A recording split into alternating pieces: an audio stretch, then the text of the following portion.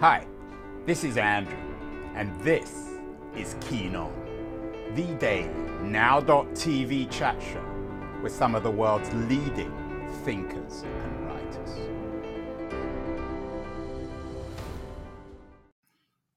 Hello, everybody. It is Monday, August the 8th, 2022, in the real world, not in the virtual world or in the world that we take for granted.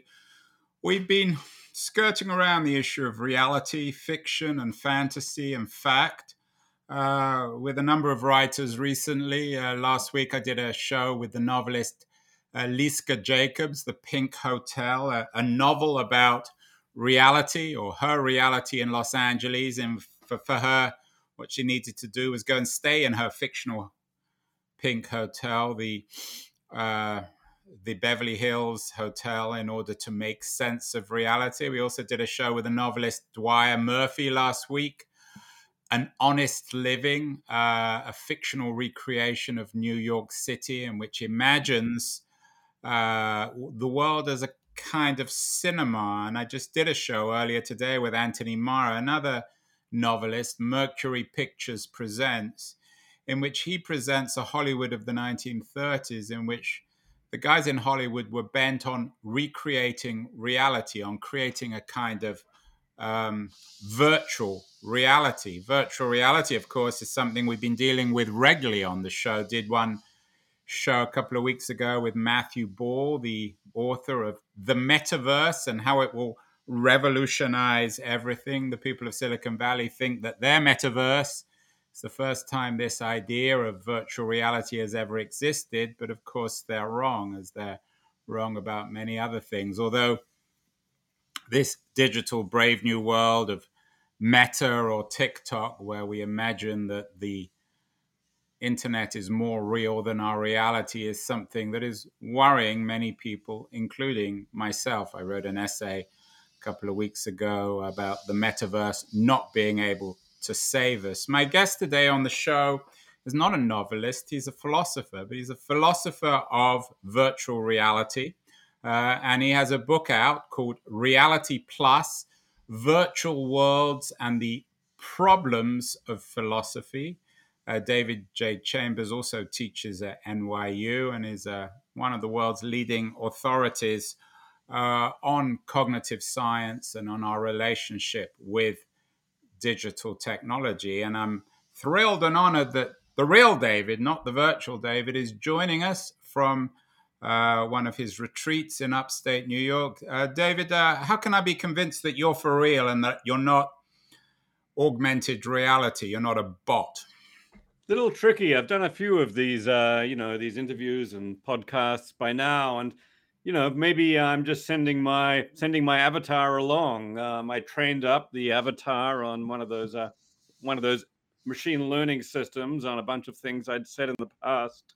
I got a video deepfake going, and I just sent him along to talk to you. Hard for you to know, really.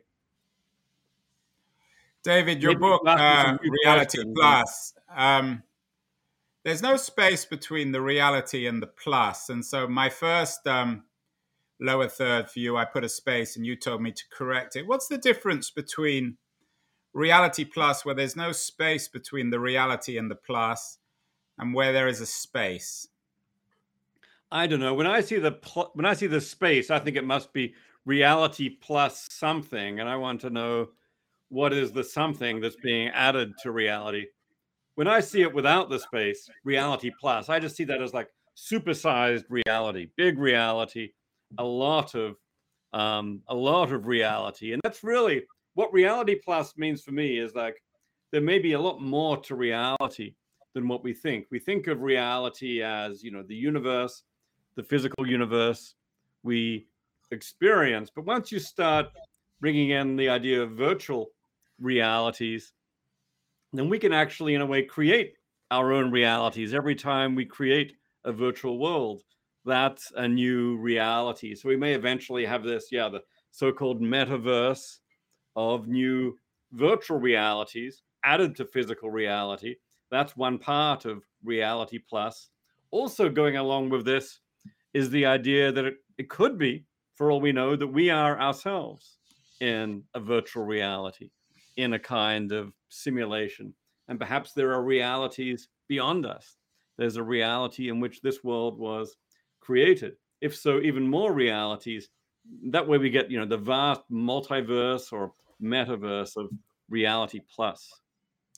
Yeah, we did a show on the metaverse with Neil Stephenson, the science fiction writer who invented the term. And he told me he invented it as a kind of joke, although I guess a lot of this stuff is supposed to be funny. You talk about schools of philosophy in your book, and you just mentioned them. Is one of these schools, and I'm trying to pronounce this name right, panpsychism? Is this the idea that a philosophy of mind is that the world itself might be an invention? Yeah, well, panpsychism in the philosophy of mind is the thesis that everything has a mind. Pan means all, psych means mind. So panpsychism is the idea there's some level of mind that permeates every level of nature. That's a thesis about consciousness and the mind, something I've actually, my day job is thinking about consciousness. This book is thinking about, realities, physical and artificial realities. And here, I guess, the idea that this world is a creation. I mean, the contemporary version of this is, could this world be a simulation, maybe a computer simulation? But this is actually an idea that goes back thousands of years in philosophy, by saying, in ancient Chinese philosophy, people wondered, could this world be a dream?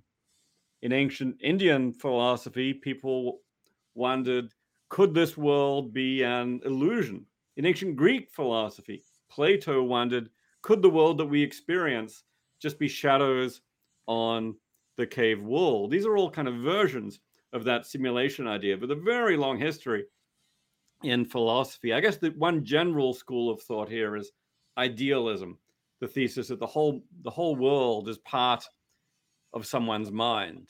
And if you think of the whole world being a dream, for example, that would be a version of idealism.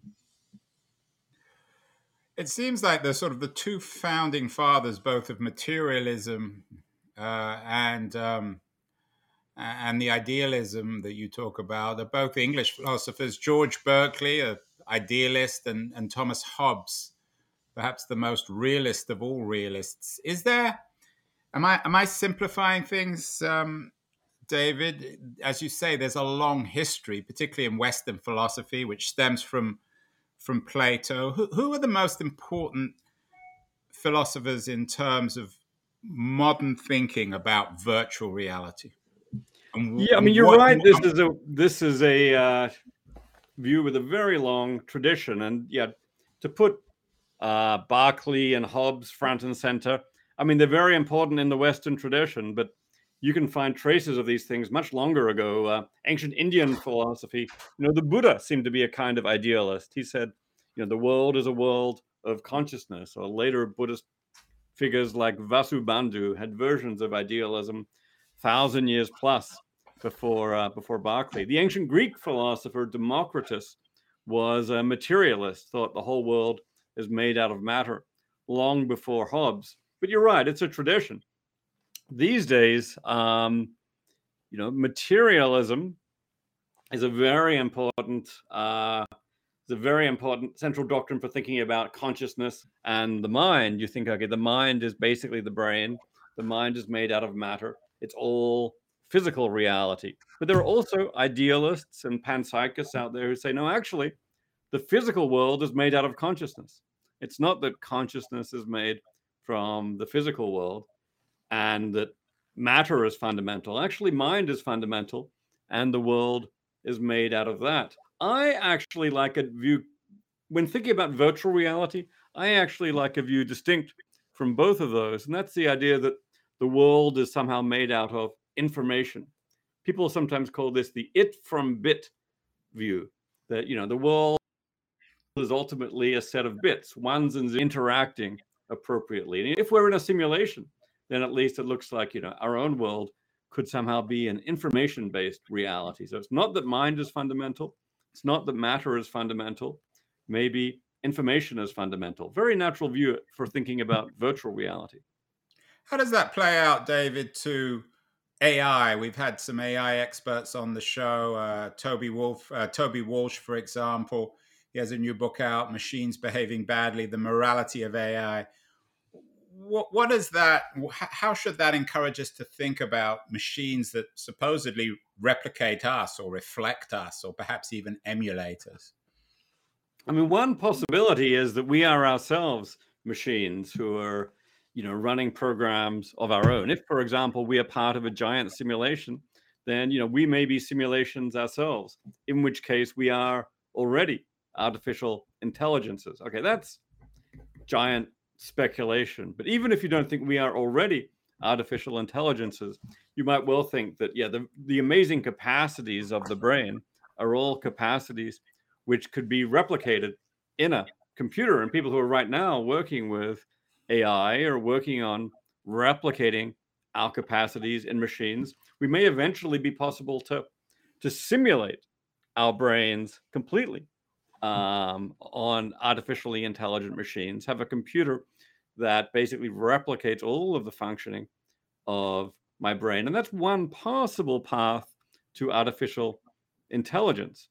That raises, of course, the question: would you actually choose to upload yourself into a machine if this was offered to you? Would it be a form of immortality, or would it be a form of of death?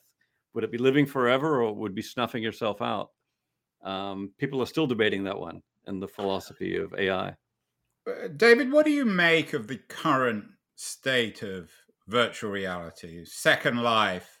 Meta, of course, as Mark Zuckerberg's trying to transform Facebook into Meta, Fortnite, and then devices like Meta Quest 2, which enable us to see another kind of reality.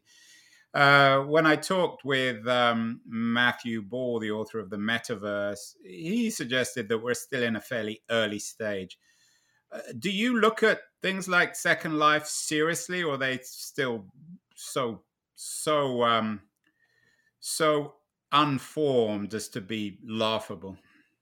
I take them seriously. I mean, there are a lot of virtual worlds around right now. That said, it's still very obvious we're in the very early stages of virtual worlds. I mean, virtual worlds have been everywhere since anywhere there's a video game, there's a virtual world in a way. Or a novel. I mean, what's the difference between, Plato's Image on the Cave, or film, or a book, or a painting? Aren't they all forms of virtuality?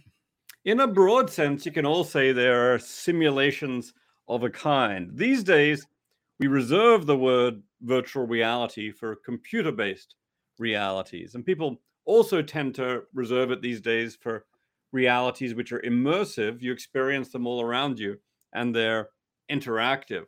So even Second Life is actually, it's computer-based and it's interactive. It's not yet immersive. Second Life, most people experience on a two-dimensional computer screen. What's been new the last few years has been real virtual reality technology that you experience through a headset. You put on a headset like the Meta Quest 2, illustrated here, and you then experience a virtual world all around you.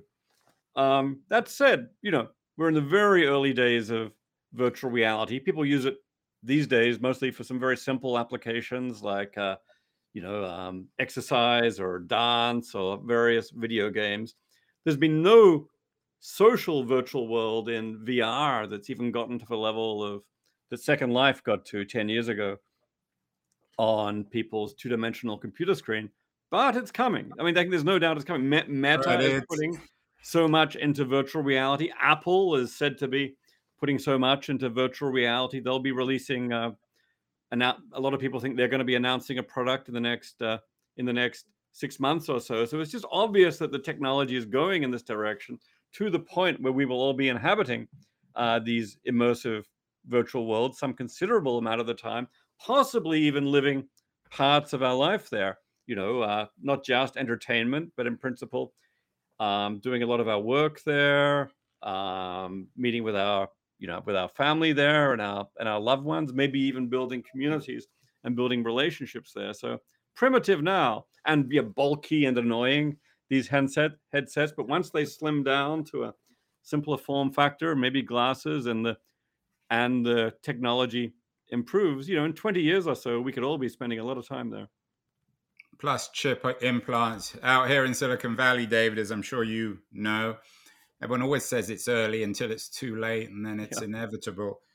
We had Ray Kurzweil on the show, one of the great visionaries of the world that I think you're imagining, 10 years ago. And he had a book out then, How to Create a Mind, The Secret of Human Thought Revealed. I guess theoretically, this virtual reality is going both ways, that people like Kurzweil believe that we can actually replicate humanity through technology. How does that fit in with your philosophy of virtual worlds? Well, yeah, in a way, these two technologies are complementary. We've got virtual reality on the one hand, and we've got artificial intelligence on the other hand. Artificial intelligence is all about creating artificial minds using computer technology and, simulating the brain or coming up with alternative brains based on computational processes. Virtual reality is all about creating artificial worlds, simulating the world on a computer or coming up with artificial worlds, again, based on computer technology. And this is wonderful, say, for a philosopher like me, because philosophy is basically, in a way, the study of the mind, the world, and the relationship between them. And here we have these two technologies for artificial minds and for artificial worlds, both of which have been developing really fast the last 10 years. They're not yet where they will be, but they're developing really fast. So that allows me, the philosopher, to ask questions like, will these artificial minds that we're developing now, will they be genuine minds? Will they be conscious? Will they be creative? Can they really think? And likewise, when it comes to the artificial worlds, the virtual realities that we're creating, are these real worlds? Are these genuine realities? Are these places where someone can actually live a meaningful life? And my own approach to both questions is to say, yes, artificial minds can be real minds. And yes, artificial worlds, virtual worlds, can be genuine worlds. Virtual reality can be genuine reality. David, isn't the real business, though, of the philosopher not questioning the reality, the epistemological reality, but figuring out what this does to us as humans?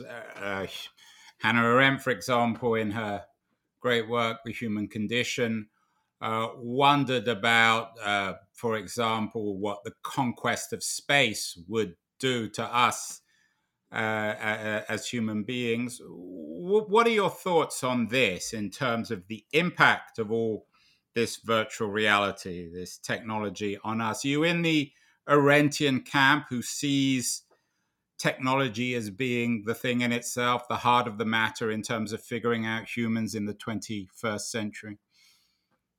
I think technology is already a very central part of the human condition. And I guess I want to put humans at the center of all this. I mean, I focus on consciousness. I think we are conscious beings. Consciousness is what gives our life meaning and value. And the physical world is a way to kind of enable that meaning and value in our lives. We can have amazing experiences. We can have amazing relationships with other conscious beings. We can build communities and common projects. And what I would like to think is that, at least in principle, it's possible for all that to happen in a virtual world. You can have amazing experiences. You can have relationships, communities, common projects. So I would like to argue, at least in principle, you can lead a meaningful life in a virtual world. But that's not to say that life in a virtual reality is necessarily going to be wonderful. It's just to say it's going to be meaningful. It could be awful. Life in physical reality is very often awful. There's lots of ways that virtual reality can go wrong. There's also lots of ways it can go well. So we can look at sort of utopian aspects of virtual reality. Everybody has a world to themselves. Maybe there'll be equal access to all kinds of goods that there's not access to in the physical world.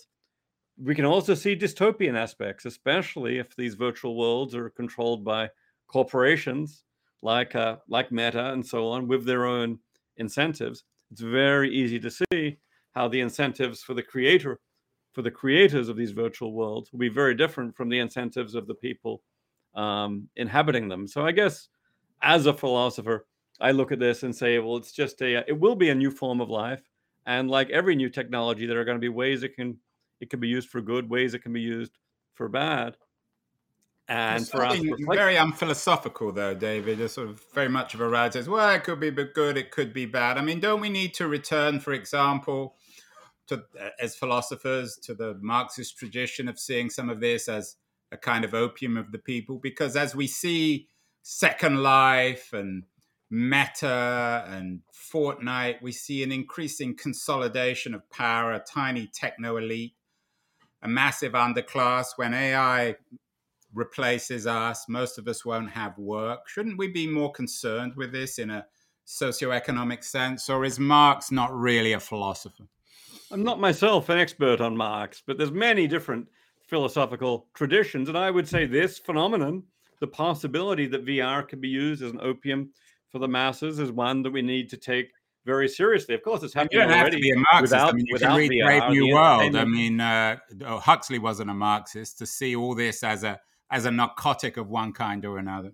Yeah, I mean, it's possible it could be used that way, but it's also entirely possible that virtual worlds could be used by people, for example, on the outside of society to build communities, to build relationships, which are in a way, rebelling against the mainstream. You already see a lot of, virtual worlds right now, even in the primitive VR systems we have, whether it's in VR chat or Second Life, it's very frequently a venue for people who are on the outside coming in to get together and build their own autonomous communities to express themselves, to build common projects. So I think, there's the potential for both. I'm not myself a social and political theorist, so I wouldn't come to me first for the Marxist analysis of what's going on in these cases. But I like to strike a middle path between the the utopianism and the dystopianism, which is very common these days. David, we had Ed Yong, a science writer, on the show recently talking about how we need to rethink our relations with other species. He has a new book out, An Immense World, How Animal Senses Reveal the Hidden Realms Around Us. And it seems to me as if it's no coincidence that just as we seem to be migrating as a species to machines, or maybe machines are migrating to us, or it becomes increasingly hard to separate us and machines, so we're losing what Marx calls our species being. We're increasingly intrigued with learning what it's like to be other creatures. What does the history of philosophy tell us about humans and other species, and why at certain points in the history of philosophy we've become more interested in what it's like to be another creature? I'd say that through the history of philosophy and science, there's been a expanding circle here of seeing increasingly many beings as conscious and as worthy of moral consideration. For a long time, it might have been thought only humans are genuinely conscious. René Descartes thought that even his dog did not really have conscious experiences. It was just an automaton. And then I think, people gradually came to recognize that at the very least, most, mammals are potentially conscious with subjective experiences of their own. These days, I think most people are prepared to say, at least scientists and philosophers in the area, by and large, have consensus that birds and fish are a conscious being. And now people are arguing about insects. My colleague at NYU, Tom Nagel, a few decades ago, wrote a very influential article called "What Is It Like to Be a Bat?" Yeah. Said, well, we don't know exactly what it's like to be a bat using sonar, probably quite foreign to us, but there must be something it's like. The bat is having subjective experiences, and he used that to get at the problems of consciousness, but it also has big consequences for thinking about morality, insofar as, for example, pigs or chicken or fish are actually conscious beings, then that means, okay, they can suffer. They're really having subjective experiences. We have to take that into account in our moral deliberations. And that's one consideration that sends many people, at least in the direction of becoming, say, vegetarian or vegan, because these non-human animals are conscious moral agents. David, do you think that we're close to technology which will enable me, Andrew Keen, to imagine what it's like to be David Chalmers or vice versa? Or is that always going to be the Holy Grail in terms of being able to slot consciousness in to another being, another species, another person? I think that's probably a long way off. I mean, there are some limited things we can do right now. For example, with virtual reality, VR can enable you at least to inhabit, say, an avatar that has the perspective of another person. Maybe you could put on a camera and I could experience, at least your physical environment through my headset, or I could experience the physical environment of a bird or a fish, of somebody, strapped appropriate equipment to their heads. But that wouldn't really tell me what it's like to be a bird or a fish.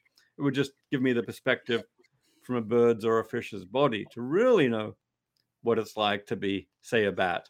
I'd have to have my brain somehow, reconfigured into into kind of processes which are analogous to what goes on in a bat. And that's not something we have any clue how to do right now. People are working on brain computer interfaces. Maybe once, for example, we can upload our brains to computers, then it will become much more possible to swap in and swap out, say, perceptual modules. Maybe I'll get a sonar module, and that will tell me something about what it's like to use a bat using sonar. But that's very distant mind-brain technology, not something we have right now. And if that ever happens, it spells the end of the self, doesn't it? Because we're no longer isolated, imprisoned within ourselves. If we can swap in and out other people or other species' consciousness and feelings, then what is the future of David Chalmers, for example, as an isolated, independent thing? Well, selves are already dynamic. They change a lot over time. We have transformative experiences that change very deeply who we are. It may well be that once we have this kind of brain technology, then transformative experiences will be rather easier and more common to happen. We'll be able to at least experiment with being very different kinds of being. I don't know that actually gets rid of the self. I'd say even when you transform yourself, it's still yourself you are transforming, but it does make the self less of a single, fixed, unchanging thing and much more of a dynamic entity. Who or what would you like to feel, to imagine, to be? Oh boy, I don't know. I mean, you can talk about, I would like to know what's going on everywhere in the universe. So okay, maybe I'd like to take on the perspective of, say, a god who's created this world, and to know everything that's going on and experience the entire universe at once. If we don't know how to do this, but if we're being ambitious, why not? Yeah, give me the perspective from, I think it was in the Hitchhiker's Guide to the Galaxy. Zaphod Beeblebrox called it the total perspective vortex. You have a The sense God of what perspective. It's like to know everything. Yeah, and I wanted to introduce David God. Megan O'Geeblian, she has a really good book out, and actually I think it needs to be read with yours. They're both very good. Your Reality Plus and her God, Human, Animal, Machine. She deals with a lot of the same subjects as you. And when I was reading her book, it seemed to me her background is as a Christian, and her whole narrative seems probably a failed attempt to escape her theology. Is a lot of this stuff just religious people modernizing religion and figuring out a way back in through the back door to philosophy? People like O'Geeblian. I'm not saying you. Do you have any religious background, by the way? I don't myself. I've always considered myself an atheist. Maybe there could be a God out there, but I've never thought there's any special reason to believe so. I don't worship. I don't adopt religious, ethical traditions. That said, it is true that the whole simulation idea provides you one route to the possibility of a God, one that maybe even a former atheist can take seriously. If you take seriously the idea that this could be a simulation, and I do, because simulation technology actually, exists already, it's developing. We know it will be eventually be possible to have simulations indistinguishable from reality. That raises the question, could we be in a simulation? And if we're in a simulation, then the next question obviously is, well, who is the simulator? Who created the simulation? And that simulator might, for us, play some of the roles, have some of the properties of a traditional God. Well, they created this part of the universe. They're potentially all-powerful and all-knowing with respect to this part of the universe. On the other hand, not much reason to think they're all good or all wise. It could just be a hacker in the next universe up. Not much reason to think we should build a religion around them. So I don't know. So ultimately, I don't think the simulation idea really supports, full-scale religious ideas. But it is true that for some people, it at least finds a naturalistic and science-compatible approach to some ideas previously only associated with religion. David, what becomes of philosophy and philosophers if everything is a simulation, if there's nothing concrete behind anything? I mean, Plato, of course, imagined that, I guess, in a way, in the Republic, figured out a way, invented Western philosophy as a fix to that. But what happens if everything simply is a simulation? If simulation is truth? And maybe that word is even inappropriate, truth. I use that word in a non-philosophical sense. Well, one thing we can say is even if the physical world is a simulation, our experience of the physical world is real. We are still conscious creatures. In a way, this goes back to Descartes, who said, I can doubt the physical world, but I can't doubt myself. I'm thinking here, I think, therefore I am, I exist. So at the very least, we've got ourselves, our consciousness as parts of reality. I would also go on to argue, many people say, simulations are illusions. If we're in a simulation, this is not real. That's something which, central theme of this book is that view is wrong. Actually, even if we're in a simulation, it's still real. It's a form of reality. It's a digital form of reality, but that's no less real than physical reality. So I say, and that's a conclusion you can get to, I think, through a correct philosophical analysis of the situation. Finally, all of these simulations are going to have to be ultimately grounded, I think, in some fundamental level of reality, which is, unsimulated reality. So if you want some unsimulated bedrock, the simulation idea doesn't tell you that nothing is real or nothing is fundamental. It just tells us the universe may be much larger and more expansive than we thought. I think, David, one of the good things about this, obviously, we're certainly not going to come to a conclusion one way or the other, you and I, on this. One of the good things is it may not be bringing religion back, but it's bringing philosophy back. And for a kid who's on Second Life or Fortnite all the time, you teach at NYU, where you find as a philosopher, you're an unambiguous philosopher, an unashamed philosopher. Philosophy is still it's probably not the most fashionable subject. Are you finding that the kind of kids who are coming to NYU, who have spent their teenage years on the internet, addicted to their devices, are they more interested now in philosophy and the kinds of questions that you raise? Yeah, I teach a class every year on minds and machines, and certainly at least, the students who take this class, a lot of them they're digital natives. I mean, a lot of some of these theses, virtual reality is genuine reality. A lot of them take this as obvious. It's like, of course, well, I've lived half my life in virtual worlds. Of course it's real. Of course it's meaningful. And some of them, not everyone has to think about that philosophically, but I do think there's a hunger for people to think philosophically about these environments, these technologies they're actually using. And I think this is a more general phenomenon as technology advances.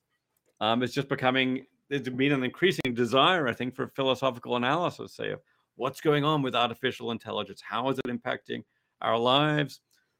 Is it actually okay to spend time in virtual reality? And it's not the case that, philosophy may never be absolutely to everybody's taste, But I do find that underneath, poke a scientist, poke a technologist, poke a STEM student, and so on, there's very often a philosopher underneath. And maybe people are used to, talking about these issues mostly late at night after a few drinks in the bar, having a student bull session. But I think actually you can think about this stuff rigorously too, and that's what philosophy tries to do. Well, your book, Reality Plus, Virtual Worlds and the Problems of Philosophy, is very rigorous and very readable. Congratulations on that, David. What other philosophy books should people be reading, do you think? Are you just returning them to the classics, to Plato and so on? Oh, there are so many great philosophy books. One just on this theme of the philosophy of technology. There was a very nice book by Nick Bostrom Yeah. 5-6 years ago, Superintelligence, philosophical analysis of what happens when AI gets extraordinary in Are its you in the capacity. Bostrom camp, David? Yeah, I tend to be sympathetic with these views that superintelligence is possible and also of huge importance, as in it could go very well or it could go very badly, and we need to manage how it's done to make sure it goes well and not badly.